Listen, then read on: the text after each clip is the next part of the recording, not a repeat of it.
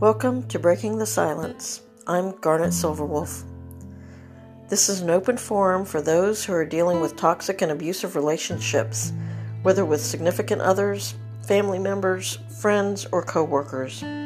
This is a platform for victims and survivors to share their stories, get support, locate resources and information, and to find hope for a more peaceful existence. Have you ever looked at the sky and thought, what a beautiful blue sky? Have you then immediately wondered if the sky was actually blue? Did you question your perception and think, is the sky really blue? Maybe it's actually orange. Most likely, once you learned that the sky was blue, you knew that to be a truth, a factual concept. But what if someone you considered to be important, intelligent, or special to you, such as a significant other, a friend, family member, or maybe even a coworker or employer, told you that you're wrong? What if that person insisted that what you have known to be factual and true is a figment of your imagination? Would you begin to question your perception of things? Would you actually wonder if you were confused or maybe even insane? When someone makes a statement that completely contradicts what you absolutely know to be true, or when they insist that you never told them something that you know for a fact that you did tell them, that's called gaslighting. That's a very basic explanation of one of the most insidious forms of mental and emotional abuse. In this episode, I'd like to explore some of the most common examples and phrases that are used, and also give a more in-depth definition of gaslighting. The term gaslighting comes from a play and later a film adaptation that was about a married couple. In the story, the husband gradually makes subtle changes in the wife's environment, including slowly dimming the gas flame on a lamp. He does this and many other manipulative actions to make her believe that she's insane. He controls everything she does, isolates her from friends and family, and makes her question her own perception of events, conversations, and memories. Because the play and film were such accurate portrayals of the type of toxic and controlling actions that manipulative people use, psychologists began to label this type of emotional abuse gaslighting. Gaslighting often occurs in romantic relationships, but it's not unheard of for it to occur in other relationships, such as friendships, any family relationship, or even a coworker or employer-employee relationship. The person who gaslights someone uses this type of emotional abuse to exert power and to manipulate a situation, story, or event to be favorable for them. I'd like to offer some examples of scenarios, even some phrases that very often are a part of gaslighting. Because the intention of gaslighting is meant to confuse you, cause you to question your judgment, your memory, self-worth, and your overall mental health, it can be beneficial to recognize the tactics that someone would use. I'm going to list these and give examples of each. The first tactic that they would use might be lying and distortion. These are the cornerstones of gaslighting. People who engage in gaslighting are very often pathological and habitual liars. They also frequently exhibit narcissistic tendencies. They'll typically blatantly lie and not back down. Even if you call them out on their lies or present unrefutable proof of their deception, they'll often retort with something like, "You're making things up," or "You're crazy," or "That never happened." The next thing that they could do is try to discredit you or spread rumors about you. Often, someone who's gaslighting you will try to convince others that something's wrong with you. They can even do this under the disguise of concern. For example, they could tell your friends and family that they're worried that you're drinking too much. You may only have an occasional glass of wine. However, if you happen to arrive a few minutes late to an event, whether with or without that gaslighter, those people who were told that you drink too much may assume that you're late because you're drunk or hungover. Another tactic to this form of gaslighting is when the gaslighter lies to you about what someone else thinks or says about you. An example of this that I personally experienced was when the ex tried to convince me that the office staff at our apartment complex hated me. He said, "They think you're a bitch." I told him that I never gave them a reason to make that assessment, considering my only interactions with them were to pay rent, collect packages that didn't fit in the mail slot, or to use the business center. When he realized that I didn't believe his lies, he quickly told me that the ladies felt sorry for him because he was spending so much time at the office because I was yelling at him. The truth of the matter was that he was actually staying in the office and business center for hours because he was unemployed. He used their computers to play the stock market, and then he would repeatedly ask the ladies to send faxes to his broker. When I talked to the ladies at the office a few months later, when I was actually leaving the X and moving out, they were totally sympathetic. They had told me that he was pretty harassing and that he had made them feel very awkward and uncomfortable because he had spent so much time down there. Another tactic that they use is distraction. This is a very common tactic for someone who gaslights. It's done with the intention to throw you off balance and to completely avoid the question or issue that they've been presented with. An example of distraction could sound something like this. You might ask the person a question about a specific thing that they said. Why did you tell Sean that you would go fishing with him on Saturday? We had already made plans to go see a movie on Saturday. The gaslighter could respond with, well, maybe if I didn't have to work so many hours, I'd have more time to do stuff that you want me to do. Your reply would be, wait, you work the same amount of hours each week. We already made plans. What does that have to do with you going fishing on the same day that we already had plans to go see a movie? Then the gaslighter will ramp it up by saying something like, see, this is what I'm talking about. You don't appreciate anything I do for you. I bust my ass working all week, and all you do is bitch and whine about how you don't have this or you don't have that. You're just so negative. You're left wondering how a question about them telling a friend that they'd go fishing when there was already a plan to go see a movie turned into an argument about you being unappreciative and negative. When this type of scenario happens repeatedly, you may eventually begin to avoid bringing up any type of question or concern with the person who gaslit you in the past. You may actually decide that it's just going to be pointless to even engage with that person because you know that it'll end up in a circular conversation with no resolution to the issue that you originally wanted to address. Another very common tactic that they use is minimizing your thoughts and feelings. This type of manipulation, which trivializes your emotions, really is a move to gain power over you. The gaslighter may say things like, you're overreacting. You're just too sensitive. You can't take a joke. I'm sorry you feel that way. You need to calm down. When somebody repeatedly ignores or invalidates your feelings, you may begin to question those feelings yourself. You may wonder if you are in fact too sensitive or overreacting, or are you the one starting an argument? This tactic very often will be accompanied by the next one on this list, which is shifting blame. With blame shifting, the abusive person will ultimately avoid all accountability for their actions and divert all of the responsibility for their behavior onto you. A perfect example of this can be given in a scenario that I had with the ex. It went like this. When I found out about an affair that he had been having, I confronted him about it. At first, he denied it, but after I showed him the proof that I had, he quickly turned it around. He told me that it was my fault that he cheated on me because I didn't give him the attention and praise that he needed, wanted, and deserved. The truth of that matter was, as I had found out later, that he had been cheating on me for nearly our entire marriage. Every time he worked out of town, or even when he worked locally within an hour or so from home, he had long-term affairs as well as one-night stands, including hiring prostitutes. Meanwhile, I was at home raising and homeschooling our kids as a stay-at-home mom, as he had mandated when our two oldest kids were toddlers. I was not allowed to work outside the home or finish my college degree. The ironic thing, which is part of the blame shifting and is called projection, is that he always accused me of cheating on him. This leads us to our next gaslighting technique, which is denying wrongdoing. A huge hallmark trait of people who are emotionally abusive is denying that they have done anything wrong. There's a lot of overlap with many of the gaslighting techniques, and particularly with blame shifting and denying wrongdoing. Very often these behaviors are used together, as in the scenario I just shared. This leaves the victim feeling unheard and can make healing from the abuse very difficult. Another thing that they could do is use compassionate words as weapons. One method that a gaslighter might use could be trying to smooth things over.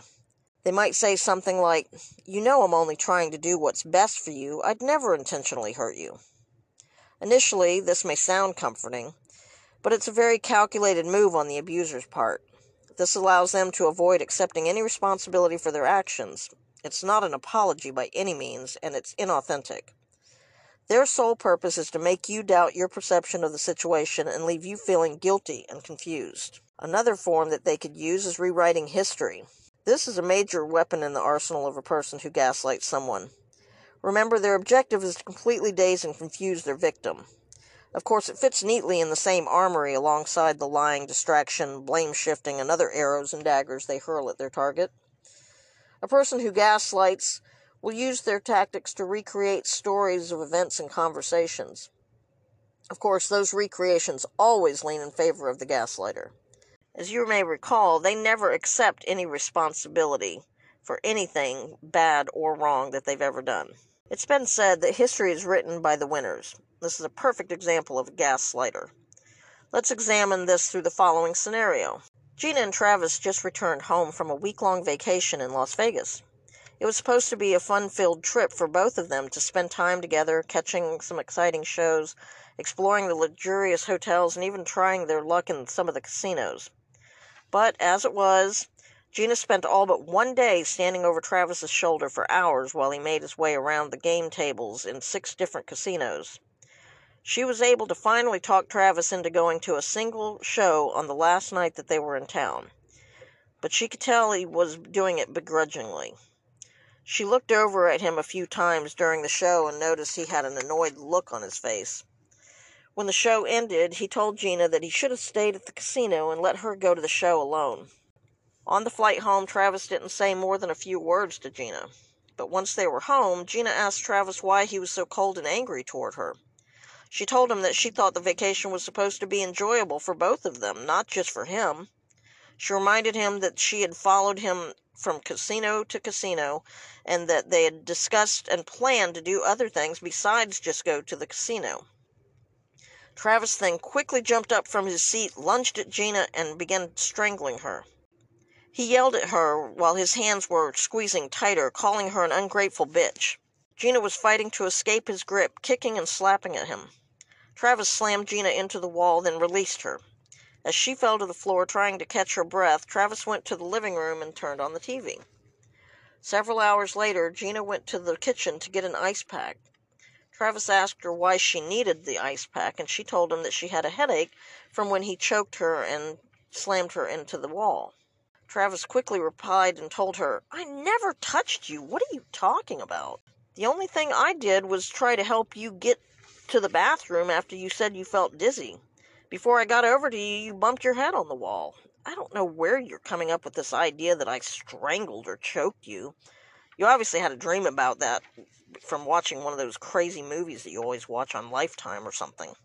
I know this was a little bit of a long story, but it's very similar to an incident that I actually experienced. The ex did in fact try to strangle me during a discussion. Later, with an excruciating headache, he took me to the ER. But when the doctor asked me if anything had happened to cause the headache, I told him exactly what the ex had told me, that I had gotten dizzy and had bumped my head on the wall before he was able to catch me. Yet, as I relayed that to the doctor, I knew that I had definitely not imagined that I had been nearly strangled to death. But then again, I did have episodes of migraines that were so severe that I often lost my sense of time, and sometimes I even woke up not remembering whether or not I had fed my kids supper. So maybe I actually had dreamed the whole incident of him choking me. But if that was the case, why did I have marks on my neck, which the doctor either didn't notice, or, even worse, chose to ignore? This is an extreme example of rewriting history, but there were hundreds more, such as him telling me that we had already seen a particular movie, when I knew for a fact that we hadn't seen it, or at least I hadn't seen it. Also, he would insist that he had told me days before, or even weeks before, about some plans that he had to go golfing or fishing or some other activity, when I was absolutely positive that he hadn't told me. Or he'd flip the script around and tell me that I never informed him about an activity or event that my kids had, when I know specifically that I did, and I could even remember the details of when and where it was that I told him. After hundreds of these conversations of whether either of us had told the other about something, I started telling him that I wish I had recorded every conversation I ever had with him to prove to him that I wasn't imagining things, and to prove that I wasn't crazy and that he, in fact, was a liar. Because gaslighting is such an insidious and treacherous form of mental and emotional abuse, being subjected to it can cause a number of mental health concerns, including anxiety, depression, addiction, and even suicidal thoughts. Therefore, it's important to recognize if you're being gaslit by someone. Ask yourself if any of these following statements are true. Do you doubt your emotions and reality, such as do you question whether or not you're too sensitive, or if the treatment you're getting is actually that bad? Do you question your judgment and perceptions of things? Do you feel insecure, vulnerable, or anxious around a person who you suspect may be a gaslighter? Do you feel like you're always walking on eggshells around them, like you never know how to speak or act around them? Do you feel alone and powerless? Are you convinced that everyone around you thinks that you're weird, unstable, or crazy, just as the gaslighter has told you others think you are? This can make you feel isolated and trapped. Do you wonder or begin to believe that you are unintelligent, worthless, or insane, again, as the gaslighter has repeatedly told you that you are? You may even find yourself saying these things to yourself. Are you disappointed in who you have become? For example, you may feel like you're weak or passive and let others walk all over you. You may remember a time when you were stronger and more assertive. Do you feel confused by the behavior of the person who's gaslighting you? At one time, they may be kind and helpful and caring, but another time, many times soon after a kind interaction, they'll be hypercritical, accusatory, and argumentative. It's like they're Dr. Jekyll and Mr. Hyde. Do you worry that something terrible is going to happen when you're around that person? You may have a sense of impending doom or feel on edge and feel threatened, and you may not even know why. Do you feel the need to apologize for what you do or even who you are as a person? Do you feel inadequate, like you're never good enough? You may also try to live up to the demands or expectations of others, regardless of how unreasonable those are. Do you constantly second-guess yourself? You may frequently wonder if you remember events and conversations correctly. You may even stop sharing your thoughts or memories for fear of them always being wrong. Do you struggle to make decisions on your own, even simple ones like what you want for lunch? Because you've been groomed to distrust your ideas, your thoughts, memories, and perceptions about everything, you may often defer to someone else, including or especially the person who has been gaslighting you, to make any and all decisions. Do you wonder if there's actually something wrong with you? Do you question your mental health? If any of these signs of gaslighting ring true, it's important to seek professional help. One place to seek help is the National Domestic Violence Hotline. That number is 1-800-799-7233 or SAFE. They can offer confidential assistance and help you find other resources if necessary. If left unaddressed, the effects of gaslighting can take a significant toll on your self-esteem and overall mental health. As we've examined here, gaslighting is a multifaceted type of emotional abuse. The tactics can include lying, distraction, minimizing, denying, and blaming, all of them used to confuse and confound the victim. If you suspect that you are a victim of gaslighting, one powerful thing that you can do is to save any evidence such as text, emails, or even journal entries of events, conversations, and memories. Then if the person who's gaslighting you tries to convince you that you're remembering things wrong, or if they're actually trying to change the narrative entirely, you can review your documented accounts of those things for proof that you are not wrong or crazy.